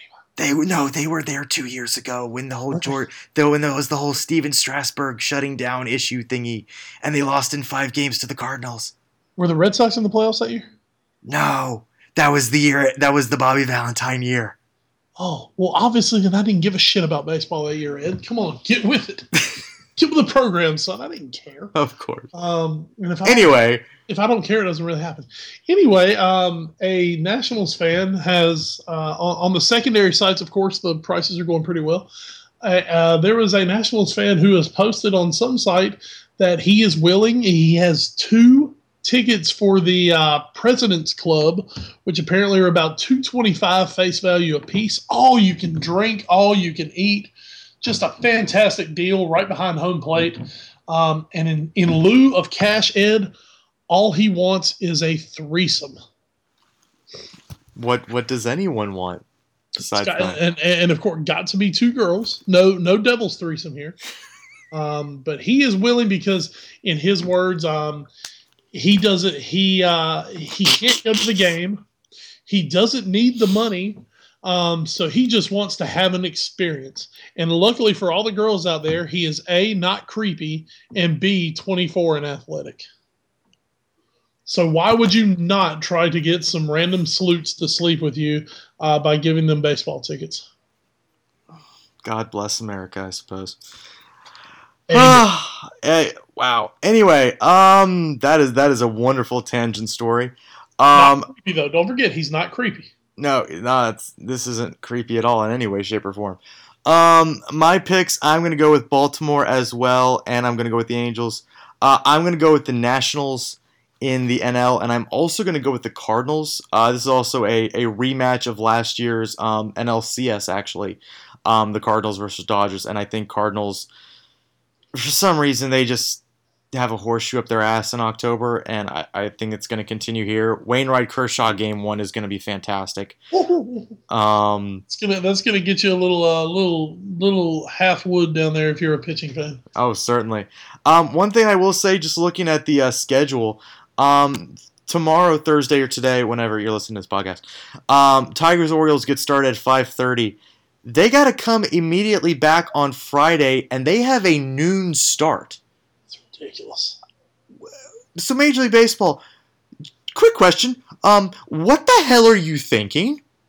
Well, they feel that's the series no one's going to watch. I, There's always one. There's always one. But why not? Why not? But you have the Giants have the day off. Giants Nationals is a 3:00 game. Why don't you move that one to 12? Since they don't play on Thursday. And wild idea here I'm going to throw out to you. Go ahead. Professional sports leagues care about one thing in the world, and it's called money. And they don't really give a shit about screwing over a team if it makes them more money. And somehow they've determined they're going to make more money off of anything else other than the Orioles and the Tigers because at this point, they're two smaller markets. And they're just going to be like, well, we've got two LA teams. We've got DC and we've got San Francisco. We don't give a shit about these other ones. All right. Fuck you, Major League Baseball. That's fine. In the words of the immortal P. Diddy, when he was known as Puff Daddy, It's all about the Benjamins, baby. What? It's all about the Pentiums. Oh, let's jump over to college football now before we get any madder about this. Good. A sport that doesn't care about money at all, right? Not at all. Why would we ever pay these people? Todd Gurley is God. He is amazing. He has currently over 600 yards rushing in just 69 attempts this year. He's pretty good. Damn ball, Bobo, you idiot. You're still mad about that, aren't you? I am mad about that. It's fine. He went over 200 yards rushing against Tennessee in a big 35-32 win. And this week, he has the Commodores of Vanderbilt coming into Athens. Anchors down. I'm just curious if he can get back up to 200 yards in the first half he'll be playing. Well, Anchors down is isn't it Anchors down? Am I right on that? For Vanderbilt? Yeah. I believe so, yes. Anchors down. Well, and that's actually the motto of the defense because they all look like they are anchored to the ground because they're slow and they suck. Yep. Todd Gurley could conceivably run for 400 yards in this game. He won't, most likely. If he does, you heard it here first. I could see him being back in the high 100s, maybe even breaking 200. But of course, what got him to break 200 in the Tennessee game was the fact that excellent top flight Georgia defense, which is god awful, kept Tennessee in the game the entire time. Yes, Tennessee's offense did not keep them in the game. Georgia's defense did. Oh, absolutely. I mean, Georgia's defense is a special kind of suck. They've got it. But I just don't believe that despite their best efforts, I don't think they're going to be able to keep Vanderbilt in this ballgame. Yeah. Also, I know this is insider, but whoever gave Todd Gurley a 4 in durability and a 3 in agility acceleration, this is on a 1 to 5 scale with 5 being worst and 1 being best. I hate you. Ugh. I don't know what else you want him to do, especially in the agility acceleration department. Yeah, that one doesn't make any sense. The durability, coming into this season, he has had injury problems. I could understand where the durability came from. The agility acceleration, I mean, the guy's a freaking world-class hurdler. Here's what he read, the explanation. Builds speed as he goes and displays a clear second gear in open field. Has very good top end speed for size. Takes too long to gather before redirecting and does not show ideal initial acceleration when planting and cutting. But in short area, when he hasn't reached high gear, he is light on feet and can quickly make multiple cuts to get through smaller crease. That sounds like average to me. That's definitely average ability. Well, that's why he's a 3 out of 5. So. Who is this? I don't know. This is what just man did this to you? This is just the draft profile on his player card on ESPN.com, which is locked behind the insider paywall. Oh, don't worry. It's either McShay or Mel Kiper. Yeah. Well, McShay. That's what the weird thing is. McShay bumped him up to 8. this week. So probably Piper being a hater then. Well, I mean, that's the thing. Those guys, I will say this about them, even though McShay, I don't mind McShay so much. Kuiper's Kuiper at this point. Those guys see little things that we don't look at. Mm-hmm. I'll give them that. They watch so much tape. I mean, we watch Todd do it in a game, and then we watch the replay, and then we don't watch it again. Yes. They're breaking down every play the guy runs. I'll give him a little credit on that. I think he's a little more agile. I think he accelerates well. Durability, once again, like I told you, I can see where that came from. Just because he has had injury problems in the past for Georgia, but I will say this though: the man has redeemed himself in the intangibles department. He gets a 1. Oh, Jesus Christ! Yeah. And let me just read you what was written here. Coaches praise his personal and football character, has developed into a leader, no off-the-field incidents to our knowledge, ran an 8.2 second 60-meter hurdle for Bulldogs, which was 7th fastest in school history, also ran track for Team USA in Europe during spring and summer of 2011, pre-business major. No Parks and Rec major for Todd Gurley. And let's throw this in there as well. As he's running those hurdles, this is the guy who's 6'2", 230 pounds. Yep. Most hurdlers are built more, the height's one thing. The 6'2", they like that. Most hurdlers are about 195, 200 pounds. 205, 210 maybe. This guy's 230 pounds. Yep. And he does it, and he gets beat up on a football field. He is a beast, and he is beautiful. He's special. I'll tell you, there's a lot of people. There are a lot of people, especially around the SEC, who are saying he is. Yeah, I saw one poll on, I believe it was Saturday down south, and they said, "Is Todd Gurley the best Georgia Bulldog ever, not named Herschel Walker?" Maybe. Really might be. Yeah, maybe. He's special, man. Well, it's going to be a special weekend of college football. 6 games on Saturday featuring ranked action. We have Stanford at Notre Dame. Alabama. That's like getting girl-on-girl porn. It's so good. Yes. Alabama at Ole Miss. Oklahoma, TCU, although that Notre Dame girl might be a little fugly, but whatever. LSU, Auburn, Texas A&M, Mississippi State, and Nebraska, Michigan State, in what is basically a play-in game for the Big Ten at this point. Which one game or 2 games are you most excited about, Wes? Number 1, I believe, is Alabama Ole Miss. Of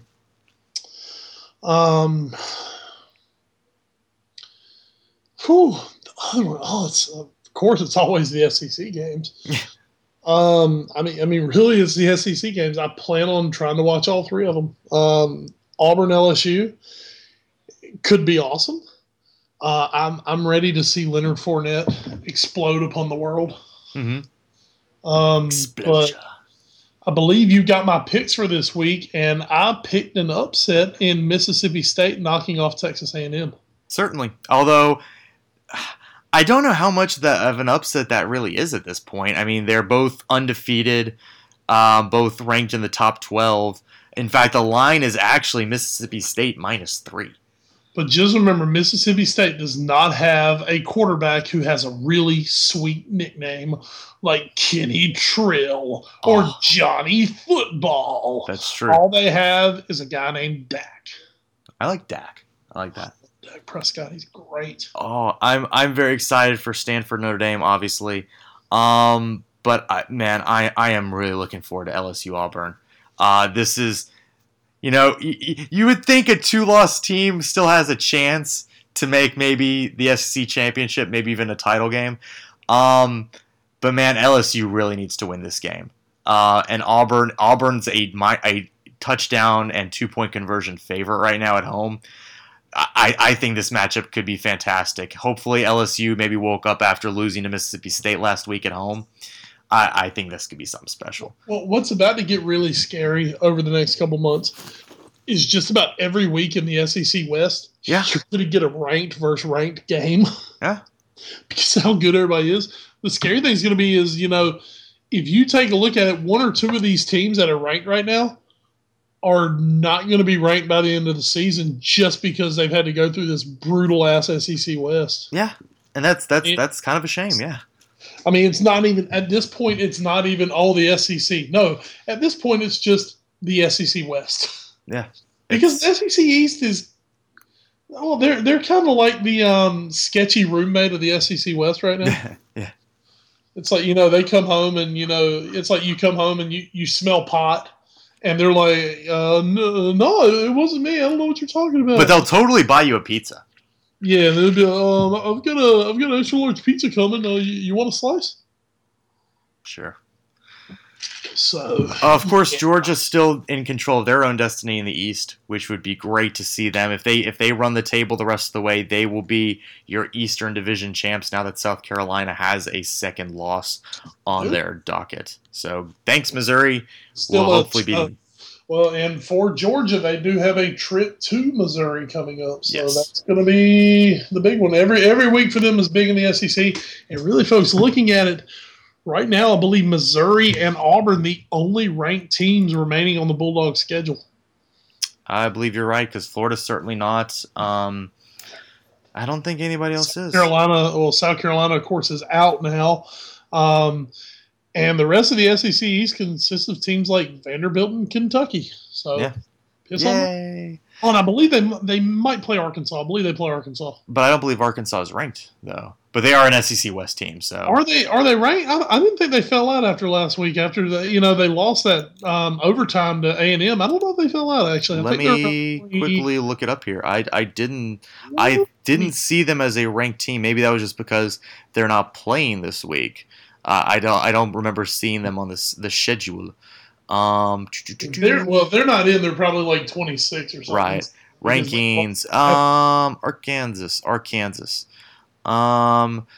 They are they're middling in the others receiving votes poll right now. Oh, okay. Interesting. Yeah. So that's where they are right now. Wow, don't understand that, but okay. Somehow Duke and North Carolina are getting the same number of votes in the USA Today poll. Well, they're shit here. So. All right, moving on. Let's hit the NFL really quick because God, do I love making fun of the NFL. We have a pair of stories. One, in both these we can do kind of quick. Both, I think this first one just exposes how far the NFL and to an extent ESPN have fallen in recent times. It was reported in Esquire that the article, it's turned out the sentencing was misleading, but no, it wasn't misleading. It implied pretty clearly what was happening. That Monday Night Football would be featuring basically a roundtable on domestic violence with 11 men and 0 women, all older men. And we know who some of these men are. They are your typical ESPN football people. Apparently, and this is the point that ESPN and the NFL have gotten to, nobody until ESPN actually put out a press release about 24 hours later decrying this, did anybody say, this doesn't seem right, Esquire. Something about this seems wrong. It's like, nope, I totally believe this, and I am getting very irate about it. Like, what does this tell you, Wes? What does this story? And obviously, it has been denied. It did not happen Monday night. What does this tell you about ESPN, the NFL, and just whatever else? That in an age where everyone worries about everything they do being so politically correct, and that includes the NFL and ESPN, by the way, who I believe go totally overboard to be politically correct. Sometimes people just don't think before they decide to do stuff. Yes. I mean, we couldn't have dropped in. I mean, you're ESPN. We couldn't have dropped in Linda Cohn, Hannah Storm, maybe Sage Steele, and who's my girl? Jamel Hill. Let's just drop them in and kind of get those numbers a little more even out. Yeah. And they're all highly respected journalists. Yeah. And they're women. And that's what you would have thought. That's what you would have thought. And apparently that's not what happened. But I mean, this is at the point now where we would totally believe it if it did. Yeah, I mean, that's the problem. It's like there's no not believing that it would have happened if someone hadn't made us think about it. Because in ESPN's eyes, they do no wrong. Right. I mean, the only way they could truly do no wrong is if they, took a chance on an up-and-coming podcast called the All New Sports Show, the podcast. Please, you have a soccer void. You have a soccer void. You have a soccer void. And, I mean, we know about as much as your average ESPN analyst about it. So, yeah. You might as well give us a show. And we're coming for you, Alberto Moreno.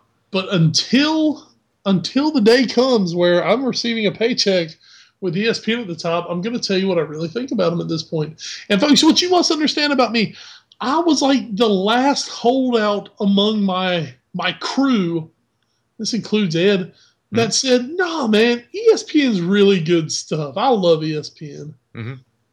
I'm not anymore. That you've lost me. You've lost me. Too much LeBron, too much Johnny Football.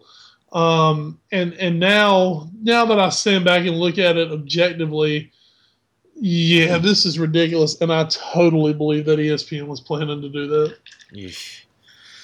Well, that's depressing, and I totally agree with you. I am so off the ESPN bandwagon, it's not even funny. That said, I'm watching ESPN as we speak. So, Speaking of something else that happened on ESPN Monday Night Football, a bit of an uproar this Monday night. Not just the dismantling of the New England Patriots by the Kansas City Chiefs, let's call them the Chiefs, as safety Hussein Abdullah, after returning a Tom Brady pick six into the end zone, slides to his knees in pure soccer adulation, then prayed to Mecca, as he is Muslim. He was flagged for this celebration. Now, the ruling is you can be flagged for going to your knees or going to the ground in celebration unless you're praying, which obviously he was doing. So at least the NFL, for the first time in maybe the last 9 months, did the right thing and released a statement saying that he shouldn't have been flagged. What do you think, Wes? Is this a case of us being too... You talked about being politically correct. Is that too much here too? Or is this a different situation? And is this also a residual effect of the NFL basically trying to take all the fun out of celebrations to begin with? Well, I do hate the NFL for that. They have taken the fun out of it. No one will ever have as much fun as the 1980s Miami Hurricanes. But other than that, this one hit me wrong just because, 2 words, Tim Tebow. Yeah. Tebow would drop to his knee and pray. And he did it during the playoff game against the Steelers. And that's fine. That's great. That's grand. There's never been a problem with a guy kneeling down to pray. And I will say it here for everyone to hear, I am not a Muslim. I am a Christian. I am a Christian. I'm not a Muslim. I have no problem with this. The guy bowed down to pray in his manner, in the way he does it. He prayed.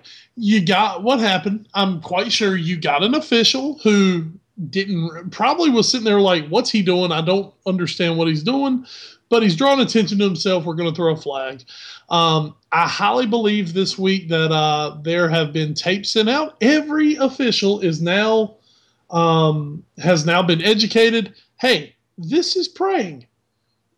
Yeah. Don't throw a flag. Yeah, and I'm sure that there is not to group them together, but I'm sure that there is some list now of Muslim players and players of that faith in the NFL. So when an official goes to work one of their games, they're saying, okay, if that guy goes to the ground on both knees and puts his forehead on the ground in prostration, don't throw the flag.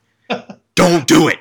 Well, and here's the deal. I think a lot more is being made out of this than actually should have been made out of it. But it is actually an interesting conversation. Now here's the fun part. Here's the fun part coming up. Okay, so you can kneel and pray, or you can do a Muslim prayer if need be. I'm just waiting for the smart ass who decides he wants to pray to a different being of all kind, and does something completely retarded and is then flagged for it and says, "You're encroaching on my religious freedoms." No, do the Buddha pose. Get in the pretzel legs Exactly. and the hands out to the side. You're done. I'm totally waiting, or for someone who was the Hindu god with all the arms. Vishnu. I'm waiting for a choreographed celebration where one goes down, holds his arm out, and then 3 teammates stand behind him with their arms in different places. Oh, this is so wrong, but it's so right. Totally waiting for all this to happen. And once again, this is where the PC part will come out and piss me off. Yeah. Because they're going to make this so got to be politically correct. But it is going to be pretty damn funny. Yeah, it's God bless the NFL. It's like the funny Germans in the World Cup. This is America's new favorite comedy routine, the National Football League. All right, Wes, speaking of comedy and writing and scripts, let's get so raw this week. Get me a hit of Dean Ambrosia. Just give me a moment as I spray a little talcum powder down in the giblet areas. Okay, didn't want to get too raw while getting so raw. Okay, Ed, where do I begin? I begin with Dean Ambrose, who once again proves himself to be the current god of wrestling just by doing what he does, which last week involved him stealing Seth Rollins' Money in the Bank briefcase, basically taunting Rollins with it on Monday night.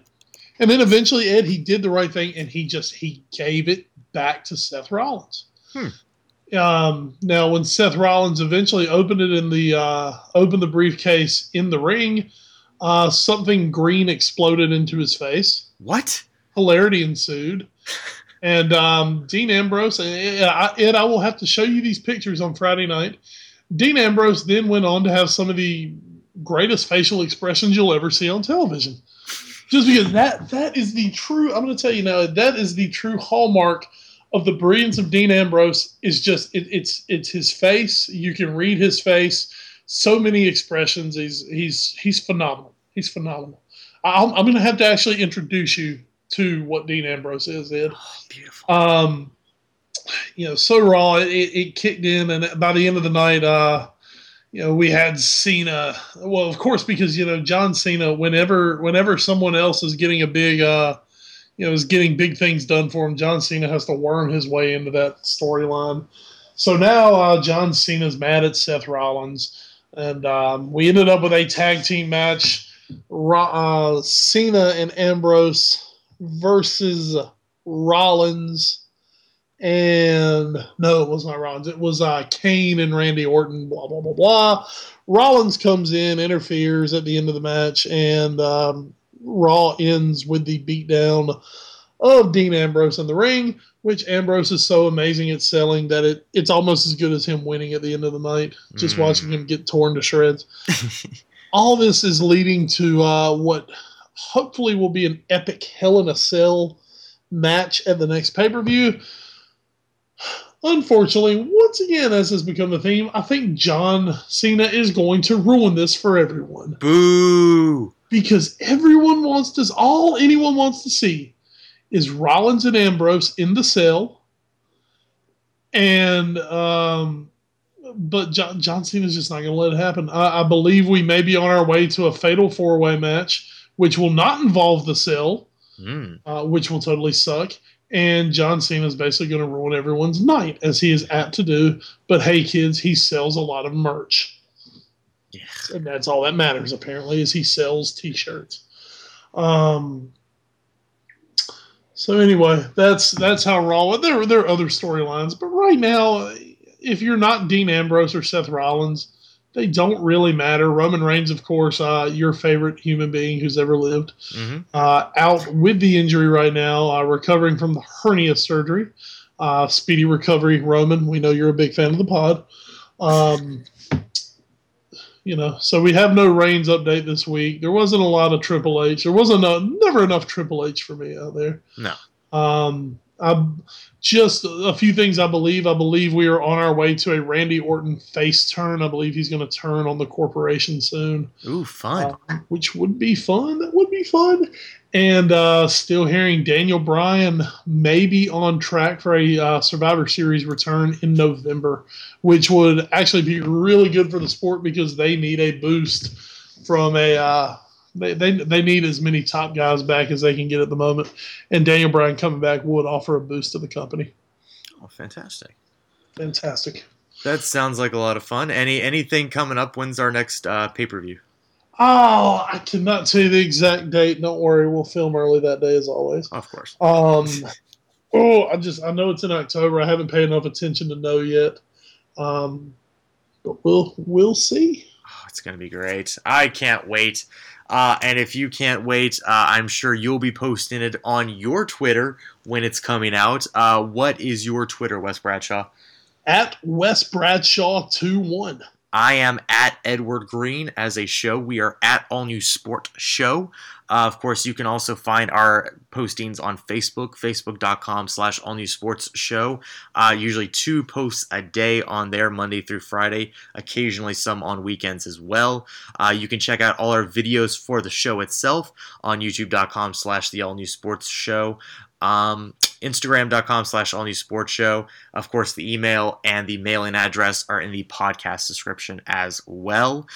You can also, of course, find this podcast on podbean.com. Thanks to them for keeping us on there. Also, thanks for Stitcher Radio for hosting the pod, as well as iTunes. And of course, if you go on to facebook.com, you can find links for all that, as well as an RSS feed if you want to use your player of choice. We will be back next week with another great episode 23 of the pod. We will, of course, have international break to discuss. Premier League action underway this weekend will be amazing, and we'll be bringing it all to you, and as well as a updated look at your Major League Baseball playoffs. And, of course, a big college football weekend to break down in full. Hopefully, Georgia putting up 70 on Vanderbilt. Wes, that is going to do it, though, for us today. Is there anything else you'd like to say before we get out of here? Well, like I said, everyone keep me in your thoughts and prayers. I have to take 2 trips to Southern Nash in the next less than a week. Oh, I do want to mention, we should give a special shout out. Producer Des, again, did a great job putting us over on social media today, Wednesday, right. Shouting out our hashtag for the game. You and I will be doing this Saturday, Wes Bradshaw. We will be doing Wesleyan football. So if you want to get in on the convo for that, send us a hashtag on Saturday starting at 1 o'clock with your question or comment, and make sure you use hashtag all new bishops. And we will talk about it on air. That's right. Really excited about that. And I personally, as the play-by-play guy, am just really excited to actually know at the beginning of the game that it's on live. Yeah! It only took me to the 3rd game of the year to know we were on live. Second and a half. Yeah, 2.5. But, I mean, for a full game. And, yes, Ed, as you say, you read the PSA saying it. And when I read a PSA, I'm not paying attention to what the PSA actually means. I'm just looking to make sure my words are right. No.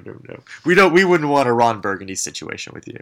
How dare you ask me to actually decipher what I'm reading? I apologize, good sir. I should have not expected that much from you. Exactly. But expect more next week on episode 23 of the All New Sports Show, the podcast. But for right now, this has been episode 22. For producer Des, that was Wes Bradshaw. I am Edward Green. Thank you so much for joining us here this week. We'll be back next week with another great episode. Goodbye, everybody. Thanks for listening. Only in America. Oh, only in America. That's not a song, is it? Yeah. Is it? Yeah. Only in America. Oh, you learn something new every day. Oh, War Pig. Yeah. All right.